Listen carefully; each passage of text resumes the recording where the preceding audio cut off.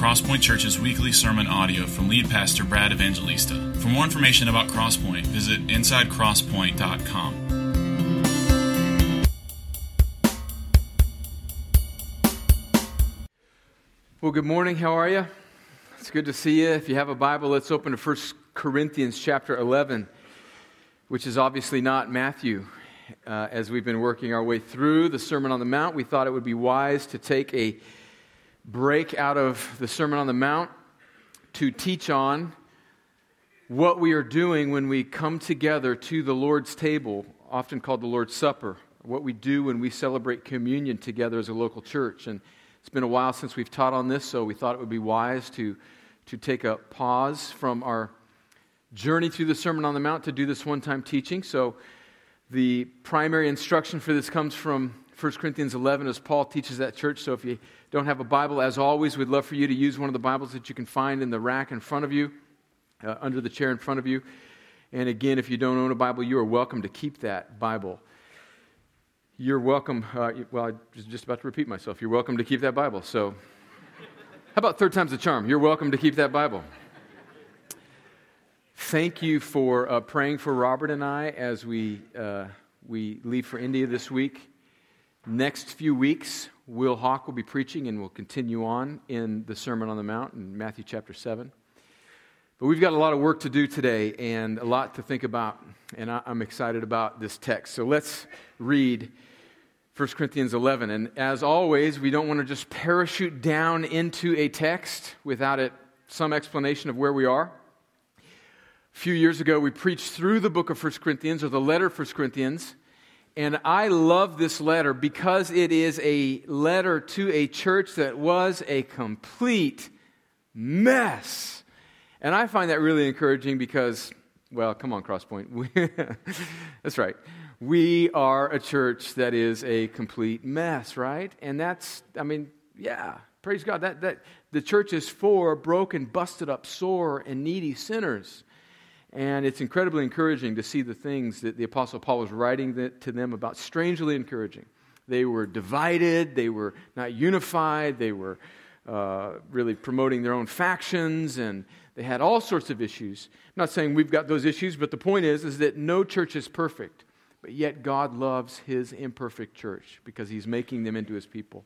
And the issue at hand in 1 Corinthians chapter 11 that we'll read in verse 17 through 34 is that the church, when they were gathering together to remember the Lord's work on the cross, commemorated through this meal called the Lord's Supper, which Jesus gave them instruction to do in Matthew chapter 26, which we'll read in just a moment, they were completely missing the point of this meal, this feast, which was not to gorge yourself and be a glutton and to prefer yourself, but to in fact, remember Christ and to prefer one another. So with that, let's read 1 Corinthians chapter 11, starting in verse 17. The Apostle Paul writes these words, "But in the following instructions I do not commend you, because when you come together, it is not for the better, but for the worse. For in the first place, when you come together as a church, I hear that there are divisions among you, and I believe it in part, for there must be factions among you, in order that those who are genuine among you may be recognized. When you come together, it is not the Lord's Supper that you eat. For in eating, each one goes ahead with his own meal. One goes hungry, another gets drunk. What? Do you not have houses to eat and drink in? Or do you despise the church of God and humiliate those who have nothing? What shall I say to you? Shall I commend you in this? No, I will not." Verse 23, "For I received from the Lord what I also delivered to you, that the Lord Jesus, on the night when He was betrayed, took bread, and when He had given thanks, He broke it and said, 'This is my body, which is for you. Do this in remembrance of me.' In the same way also He took the cup after supper, saying, 'This cup is the new covenant in my blood. Do this as often as you drink it in remembrance of me.' For as often as you eat this bread and drink the cup, you proclaim the Lord's death until He comes. Whoever therefore eats the bread or drinks the cup of the Lord in an unworthy manner will be guilty concerning the body and blood of the Lord. Let a person examine himself then, and so eat of the bread and drink the cup. For anyone who eats and drinks without discerning the body eats and drinks judgment on himself. That is why many of you are weak and ill, and some have died. But if we judged ourselves truly, we would not be judged. But when we are judged by the Lord, we are disciplined so that we may not be condemned along with the world. Verse 33, so then, my brothers, when you come together to eat, wait for one another. If anyone is hungry, let him eat at home. So when you come together, it will not be for judgment. About the other things, I will give directions when I come. Well, let's pray and ask the Lord to help us. Father, we are so grateful to you for your kindness to us in Christ. That, oh Lord, just help us think about this, that we can gather together as your people, opening your word without fear of persecution. And yet there are brothers and sisters in the Lord all around this world who do not have that freedom, do not have that grace. Lord, we remember them this morning. We remember the persecuted church. We remember Christians in Nigeria who are being just treated horribly by these radical, evil terrorists. We pray for Christians in the Middle East who are meeting underground, for Christians in China who are meeting under the threat of government persecution. Lord, we are so grateful for your grace to us. May we not take it for granted. May it not cause us to be lulled to sleep. May you open our eyes to the beauty of your word this morning and to what we are doing when we gather together to take this meal. May you shake off the heavy bands of cultural Christianity. May Christians in this room today see afresh the beauty and the sufficiency of the work of Christ and all of its implications in our life. And may people that came into this room as unbelievers, may you, by your kind and sovereign mercy, give them the very thing that they cannot produce on their own, which is the gift of repentance and faith, so that they might see Jesus and know Him and follow Him and obey Him. Lord, I pray that you do these things for our good in your glory. In Jesus' name, amen. Well, I want us to look at 5 reflections concerning the Lord's Supper, and then we are, as a church family, going to come together and receive the Lord's Supper together. So 5 reflections that I think come out of this text about what we are doing when we come to this table, to the Lord's Supper. The first is that we come to remember the gospel. In fact, I think that is the primary thing that we are doing here. Look again at verses 23 through 26. Paul says, "For I received from the Lord what I also delivered to you, that the Lord Jesus, on the night when He was betrayed, took bread. And when He had given thanks, He broke it and said, 'This is my body, which is for you. Do this in remembrance of me.' In the same way also He took the cup after supper, saying, 'This cup is the new covenant in my blood. Do this as often as you drink it in remembrance of me. For as often as you eat this bread and drink the cup, you proclaim the Lord's death until He comes.'" And Paul is hearkening back to Matthew chapter 26, verses 26 through 29, where Jesus, on the night that He was betrayed, before He went to the cross, often called the Last Supper with His disciples, that's portrayed in that famous painting by some famous author. I know somebody's emailing it to me right now. That Last Supper there, that is what is happening.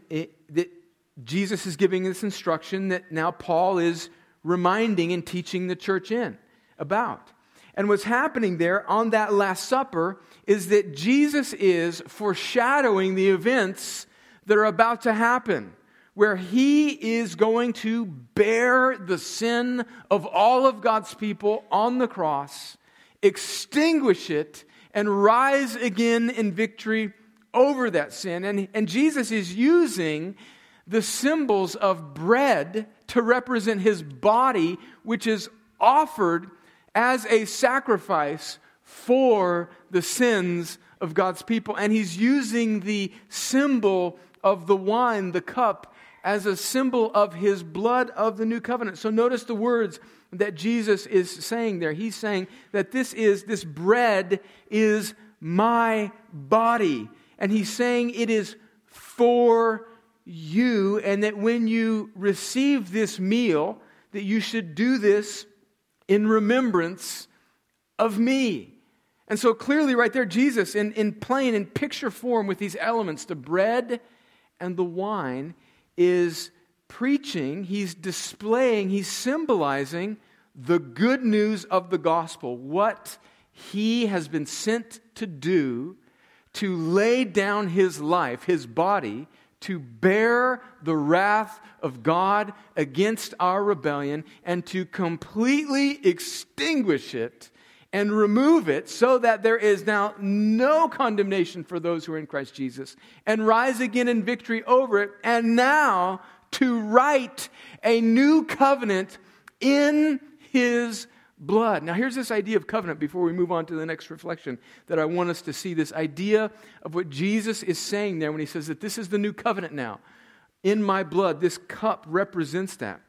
In the Old Testament, God was making covenants with his people along the way. And really you could argue that they're really just kind of one big covenant where he's saying that I will finally and fully save you. I will do what you cannot do by sending my son Jesus to live the life that you should live, to bear the wrath that you cannot bear, and to rise in victory over the enemy of death and sin that you cannot defeat. And so there's this one great covenant. But specifically in Jeremiah chapter 31, we see this new covenant that God promises through his prophet Jeremiah. And listen to these words in Jeremiah 31, starting in verse 31. He says, "Behold, the days are coming, declares the Lord, when I will make a new covenant with the house of Israel and the house of Judah, not like the covenant that I made with their fathers on the day when I took them by the hand to bring them out of the land of Egypt, my covenant that they broke, though I was their husband, declares the Lord. For this is the covenant that I will make with the house of Israel after those days, declares the Lord. I will put my law within them, and I will write it on their hearts, and I will be their God, and they shall be my people. And no longer shall each one teach his neighbor and each one his brother, saying, Know the Lord, for they shall all know me, from the least of them to the greatest, declares the Lord." And listen to this last line, so important. "For I will forgive their iniquity, and I will remember their sin no more." And so when Jesus, now how's this going to happen, okay? How is God going to finally and fully forgive iniquity and forgive his people so that they are right with him forever and ever?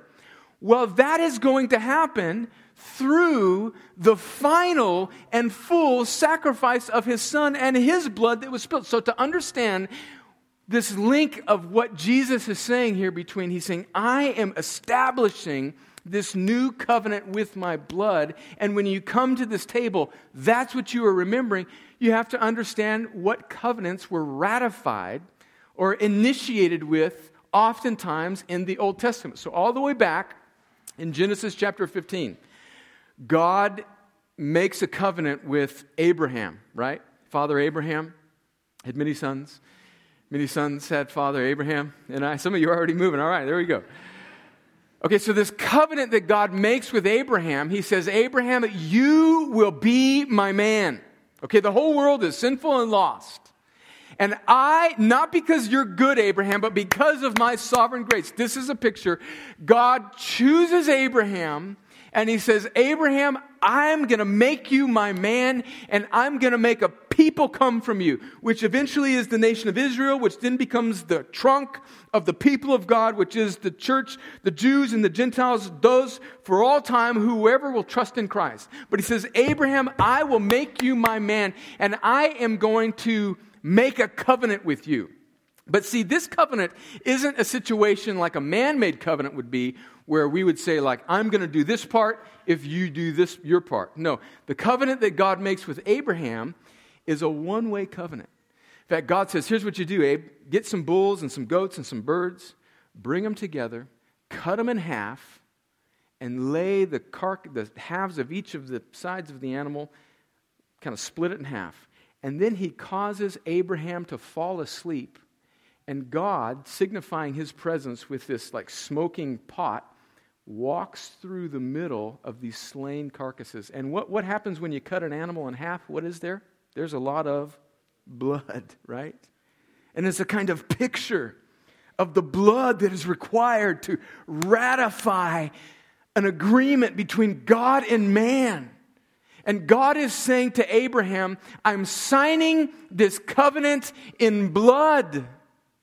But it's not and this is what kings would do when they would cut an animal in half and they would walk through. That was a very customary thing that kings or people in high position, when they were entering into a covenant, they would cut an animal in half and then together they would walk through the animal. And what they were saying is that if I break the covenant with you, may it be done to me what has been done to this animal. In other words, cut me in half. And if you break the covenant with me, may it be done to you what is done to this animal. In other words, spill your blood, cut you in half. But notice what God does here. He causes Abraham to take a nap, puts him on a little cot. Well, I'm making that part up, but he makes him take a nap. God cuts these animals in half, blood is spilled, and God's presence signified by this smoking lantern.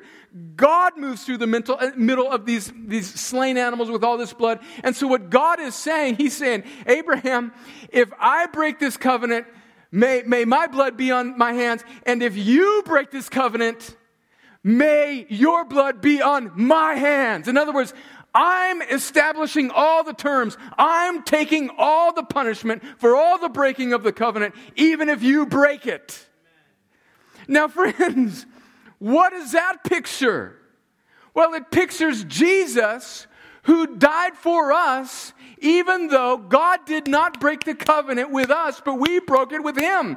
So logic, rationale says that the people that should be punished for breaking God's law is us, right?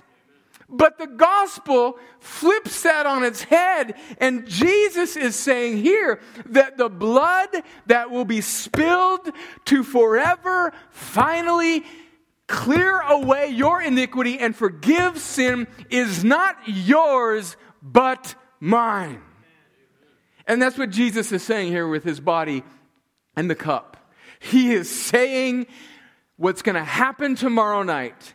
And then for centuries, when you take this meal, you are of all the things that you're doing when you come to this table, you are to remember my work on your behalf, which is the most important thing in the world. What God has done through his Son to sacrifice him, to bear sin so that his justice and holiness might be vindicated and satisfied, and then cause that Son to rise again in victory over it.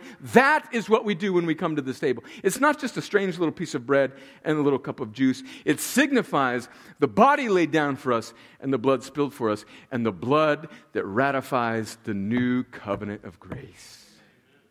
Right? Now, if you are not yet a Christian, and I just want to come alongside you if you're scratching your head a little bit and saying that's strange. I just want to come alongside you and go like, yeah, man, yeah. You may be thinking, why would God, who's all powerful, create a world that he knows, in fact allows, in fact in some mysterious way, providentially causes to fall, so that he will be able to rescue it out of its fall through the work of his Son?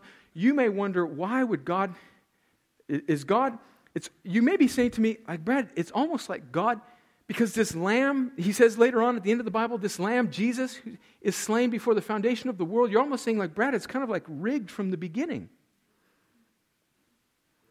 Yeah, I think that's exactly what the Bible says. And you may say, why would God do that?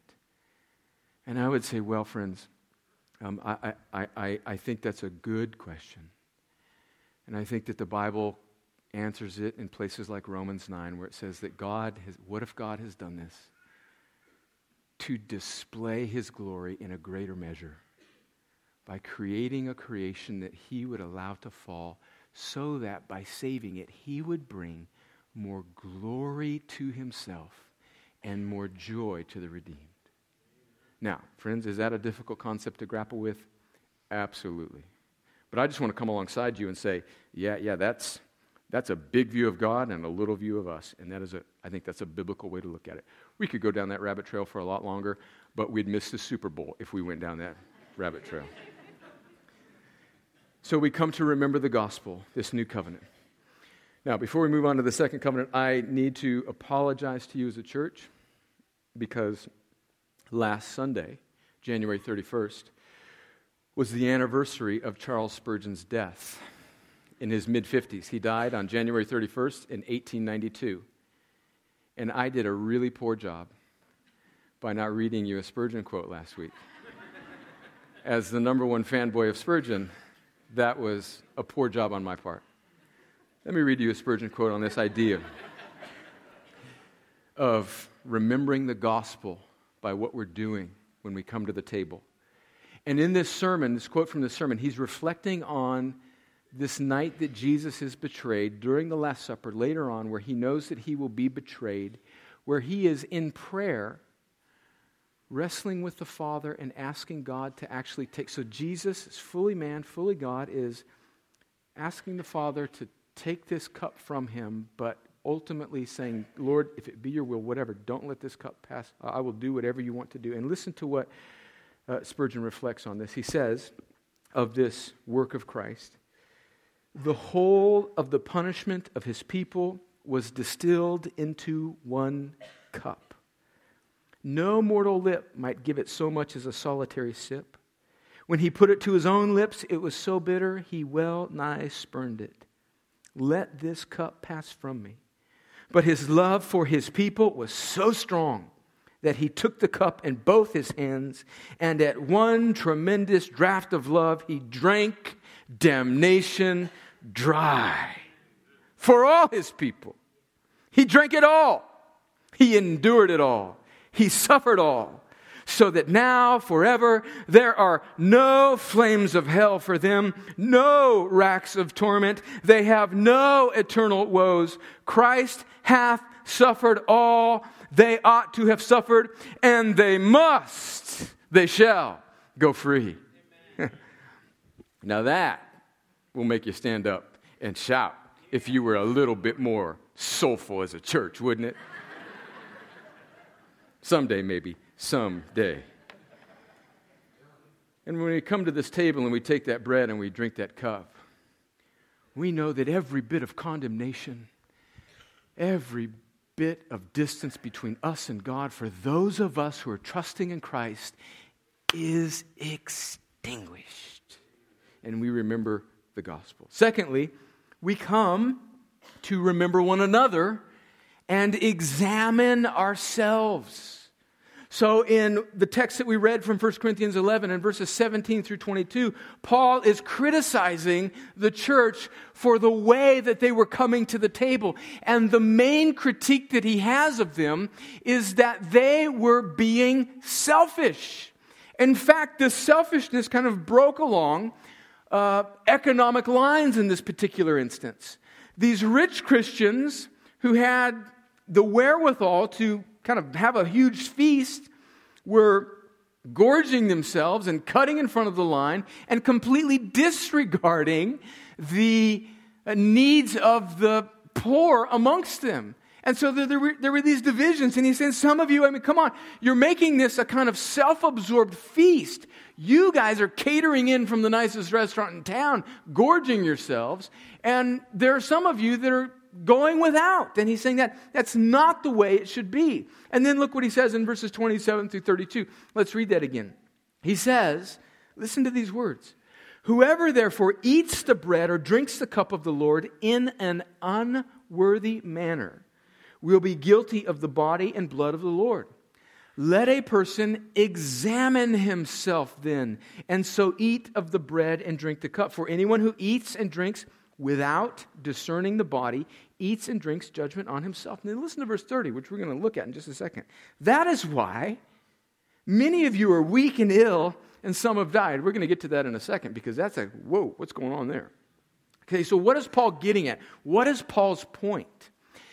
His primary point here is that when we come to the Lord's table and we remember the gospel, to remember the gospel is to understand that the gospel doesn't only have vertical implications, that God has made us right with Him for those who are trusting in Jesus through His Son's sufficient and perfect work on the cross. He's saying that's not all there is to it. That this vertical experience of grace and mercy that we experience when we remember the gospel must bend itself horizontally into our lives as a community, as a local church. And he's saying that you guys are misrepresenting the very gospel that this table is intended to picture, because you don't care for one another. You're being selfish and self-absorbed, and you're not looking out for one another.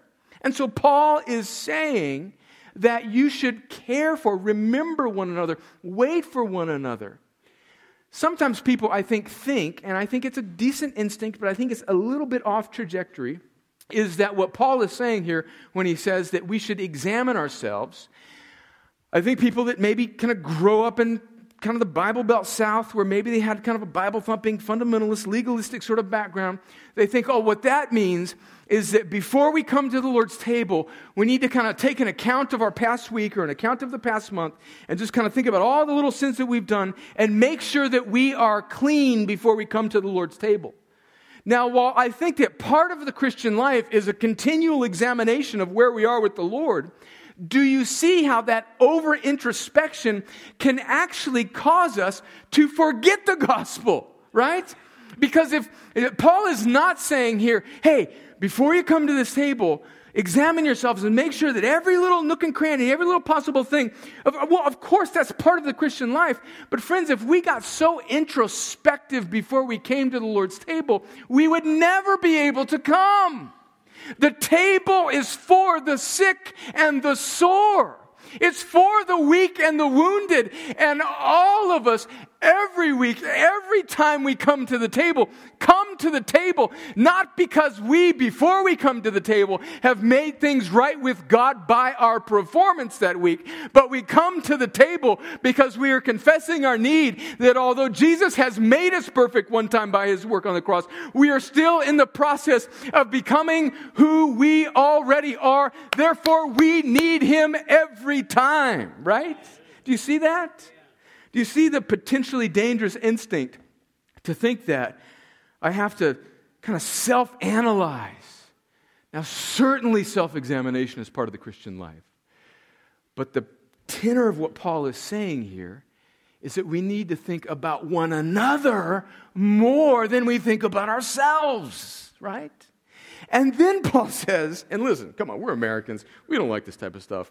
Then Paul says that in this particular instance in 1 Corinthians 11, the punishment that God is levying for this church not doing that is, verse 30, that is why many of you are weak and ill and some have died.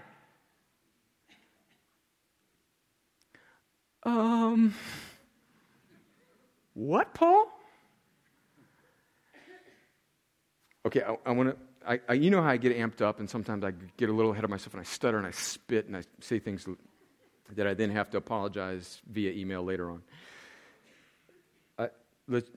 Calm down here. It seems clear that Paul is saying that these selfish Corinthian Christians who are preferring themselves over their less fortunate brothers, that God is causing them to be weak, ill, and some of them, He's taken them out. Now, let's be careful. That does not mean that if we're sick or we're, whatever, there's like, oh, God's punishing you. So the person that just sniffled next to you, you don't look at them and say, God's judging you. What sin is in your life, right? No. We have to take this in the balance of the rest of Scripture, don't we, right? And this, what I think is happening here, in this particular situation, Paul is with the authority of apostles saying that God, just to show His seriousness and His power, is clipping some of you before you apostate yourself. That's what he says.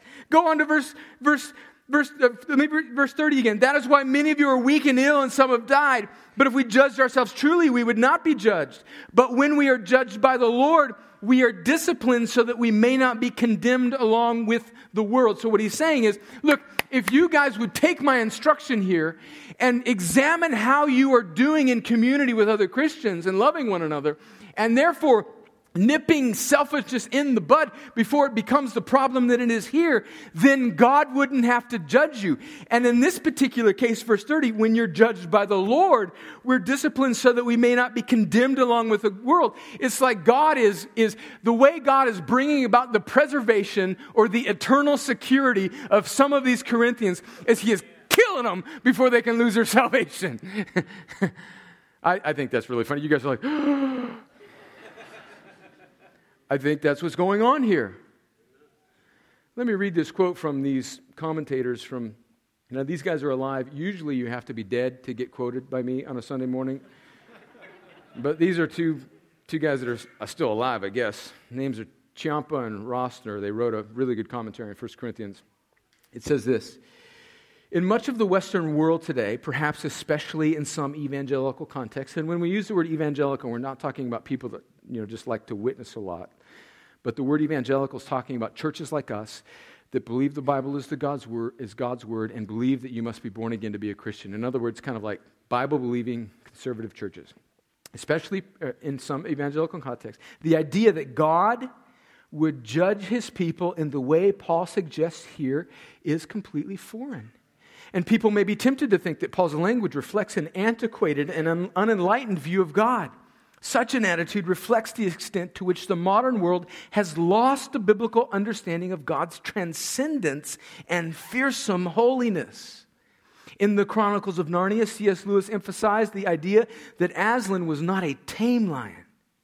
But in much evangelical culture at the beginning of the 21st century, the Christian God is a tame God, into whose presence people feel free to enter in a trifling or frivolous manner. Paul would have us know that the way we behave in worship and the way we treat other members of God's holy people are not to be taken lightly, but require the most serious circumspection. I think those are true words. And what's going on here, I think, is Paul is exhorting the Corinthian church, and the Holy Spirit through the Apostle Paul is exerting the church through the ages, that when you're coming to this table, don't just do this vertical interaction where you remember the gospel, but let it bend out horizontally, because there's something bigger going on here in the local church than just your personal edification. There is the care for God's people, and there is the witness to an onlooking world. So we come to examine our lives and to remember one another. And then thirdly, which I think follows from this, is that we come as Christians. So this is clear and obvious, I think. This meal is for believers. So if we're coming in an unworthy way, like we're not caring about other people, I think certainly that would sort of by extrapolation, to not believe, to not be a Christian, there's no point in coming to the table if you're not trusting in Christ. And you may hear us when we do communion here. We do what is historically in the history of the church been called fencing the table. In other words, we put a kind of verbal fence around the table where we are saying, if you are not yet trusting in Christ, do not take this meal. Not because, some voodoo doll thing is going to happen to you and God's going to strike you dead. But we don't want to lead you into sort of taking this meal in an unworthy manner. We don't want you to confess something that you don't believe. We don't want to make a hypocrite out of you. Now, in the impulse of the modern American church is to be so scared of the opinion of others, it's to say, oh, no, churches, don't do that. That would be unloving to make people feel like they're not right with God in a worship service. Let me just say that again. That would be unloving to make unbelievers feel like they're not right with God in a worship service. Friends, that's exactly what we intend to do every Sunday. It would be unloving to not make you feel like you are not right with God if you aren't. Do you see that? So the point of Crosspoint is not to get written up in some denominational journal about how many people we have coming. The point of Crosspoint is not to make us feel good about church growth numbers. The point of this church and any New Testament church should be to be clear about what it means to be right with God and to let God's sovereign grace take care of the rest. And to give people the idea, just because we want them to be comfortable in worship, that they are right with God, and come to the table, we'll figure it out later, is spiritual malpractice. Do you see that? And so listen, if you're an unbeliever, look here, bro, or sister, I love you. I am so glad that you're here. And I pray one of the things that marks Crosspoint for decades to come is that this is a safe and welcoming place for unbelievers. But we love you so much that we want to be clear with you about the state of your soul if you are not trusting in what God has done in Christ, which is the very thing that we are proclaiming when we come to this table. And so I want to make you uncomfortable. I want to make you squirm. I want to make you wrestle. I want to offend you. The gospel is offensive, and I want to offend you because I love you. Now, I don't want to offend you unnecessarily and say stupid stuff, but I want to offend you with the gracious words of the gospel so that God in His kindness might use it to draw you, to open your eyes to faith in Jesus. If you're not a believer, you should not come to this table. And if you're not a believer, you should know that if you do not repent, that what happened to those animals, what happened to Jesus on the cross, the punishment that Jesus took was not for the whole universe. It was only for those that are trusting in Christ. And unless you turn and trust in Jesus, that punishment will someday bear down on you. So run from that. Come to the table and believe in Jesus. Believe in Jesus, and then you can come. So we come as Christians. And then fourthly, don't get excited, 2 more points. Fourth, we come together as a church. Look at I'll just kind of read through them. Verse 17, when you come together. Verse 18, when you come together as a church. Verse 20, when you come together. Verse 33, when you come together to eat. Verse 34, when you come together. 5 times there in the text, Paul makes this point, that it is when we come together as a church, as a local church, as a witnessing covenant community. There's something bigger going on here than just our personal interaction with God. There is this horizontal bending of the gospel, and there is this collective display of what it means to be God's people to an onlooking world. And so God intends to use our regular remembering of His Lord's of the Lord's work on the cross to be a kind of display to an onlooking world. Aha, that's what God's people believe and do. They remember that their only hope is in Christ, and they are caring for one another by coming to this table and preferring one another. It is a communal act, hence the word communion. Now, that has led us as a pastoral team to consider rethinking about the way we practice communion here at Crosspoint. If you've been around for any length of time, you know that it is our practice to, on the first Sunday of the month, like today, to do what we call congregational communion, where all of us that are Christians are invited to come. And then on the second, third, and fourth Sundays of the week, we leave it to kind of an individual response for people to come and respond.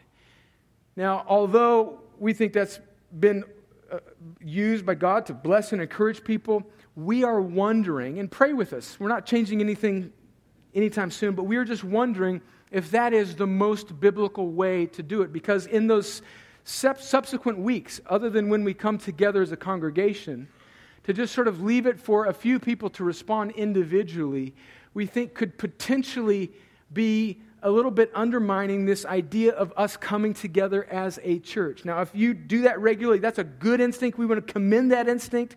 And we think that if there's anything that is off on this, it is my leadership. But help us pray for us as we think through that. We're not changing that anytime soon. But the point is that when we come together, we want to come together as a church. And so we're asking the Lord, if we're sort of on a wrong trajectory on this, should we just do communion once a month as a congregation and not at all anytime in between the first of the month? Or should we do it every Sunday as a congregation kind of intentionally? Those are the things that we're wrestling with, thinking about the Lord's direction in that. But the point is that we come together not as individuals, but as a church. And then finally, fifthly, we come looking forward. Notice what the Apostle Paul says in verse 26. He says, "For as often as you eat this bread and drink the cup, you proclaim the Lord's death until He comes."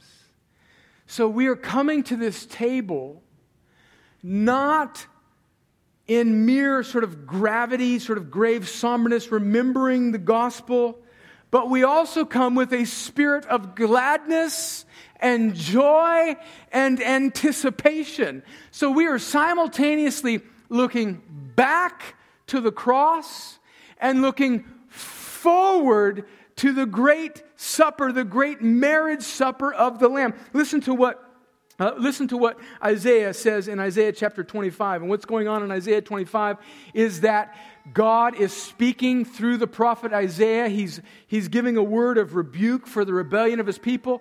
But interspersed in His rebuke and words of judgment, He gives these words of hope of the future. And listen to what He says in Isaiah 25, starting in verse 1. He says, "O Lord, you are my God. I will exalt you. I will praise your name. For you have done wonderful things, plans formed of old, faithful and sure. For if you have made the cities a heap, the fortified city a ruin, the foreigner's palace is a city no more. It will never be rebuilt. Therefore, strong peoples will glorify you. Cities of ruthless nations will fear you. For you have been a stronghold to the poor, a stronghold to the needy in his distress, a shelter from the storm and a shade from the heat.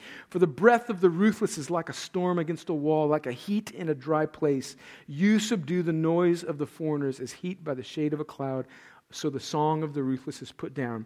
And then in verse 6, listen, he points forward to this feast. So I want you to have this picture in your mind, that when we take this feast as a congregation, we are looking back to the cross and we are looking forward to the consummation of all things, the great feast that is promised at the end. In verse 6, "On this mountain the Lord of hosts will make for all peoples a feast of rich food, a feast of well-aged wine, of rich food full of marrow, of aged wine well refined. And He will swallow up on this mountain the covering that is cast over all peoples, the veil that is spread over all nations." Verse 8, "He will swallow up death forever.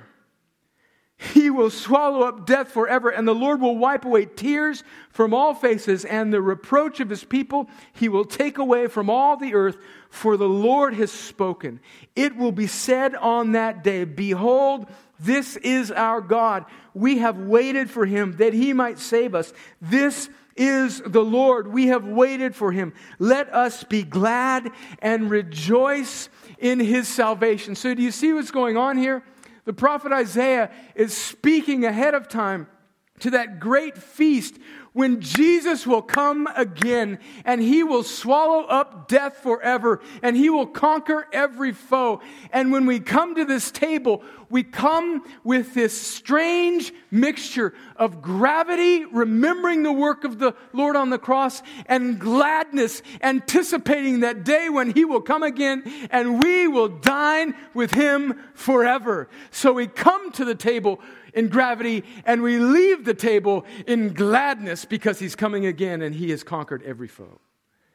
And that's what we do when we come to this table. Let's now come and let's remember the gospel. Let's remember one another.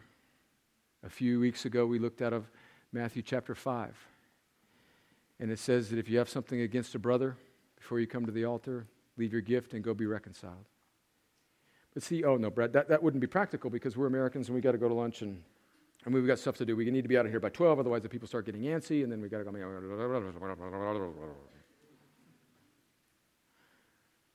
Like right now, as we come and remember the gospel, do you have something against a brother or sister in this room?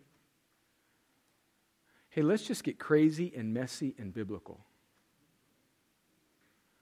Go to them right here and say, you know what, we got some more talking to do. We're not going to solve this whole gig right now, right now. But I repent. How cray-cray would that be? Right? But we don't do it. We don't do it, do we? Because we've got a service to get through, and lunch to go to, and a waitress to get mad at, and a nap to take. And we just keep doing that Sunday after Sunday after Sunday, right? And what does that do to our souls?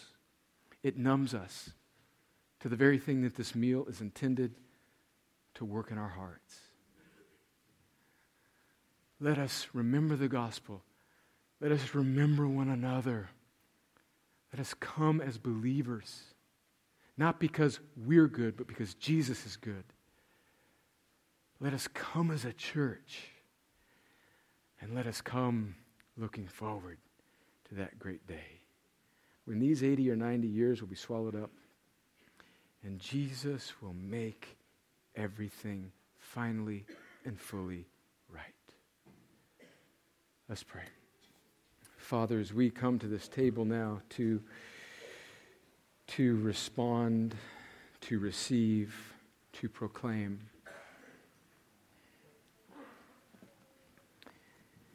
may you shake us out of our little traditional patterns. May you help us see afresh the beauty of the gospel. May we remember that it was your body and your blood for us. May we remember one another. May this meal produce in us a radical graciousness and patience for one another. We are ornery and selfish and grumpy people. And we need to be reminded of the gospel and how it should cause us to view other people. May our particularly American impatience burn up before we come to this table. May unbelievers in this room see clearly their perilous state before a sovereign, good, but yet fearsome God. And may the fact that they are not yet welcome to this table be part of the means that you use to break them of their hard hearts so that they will turn and trust in Jesus alone and thereby be welcome as a family member to this table. And as we come in gravity, may we also come in a beautiful mixture of gladness, knowing that this feast doesn't just look back, but it looks forward to that day when you will wipe away every tear and you will make every wrong right, and forever and ever and ever you will dwell with your people. And may the power of that promise draw us onward like a heavenly magnet to make much of you in the meantime, in these 80 or 90 years. Lord, would you do it for the glory of your name and for the satisfaction of your people. In Christ's name.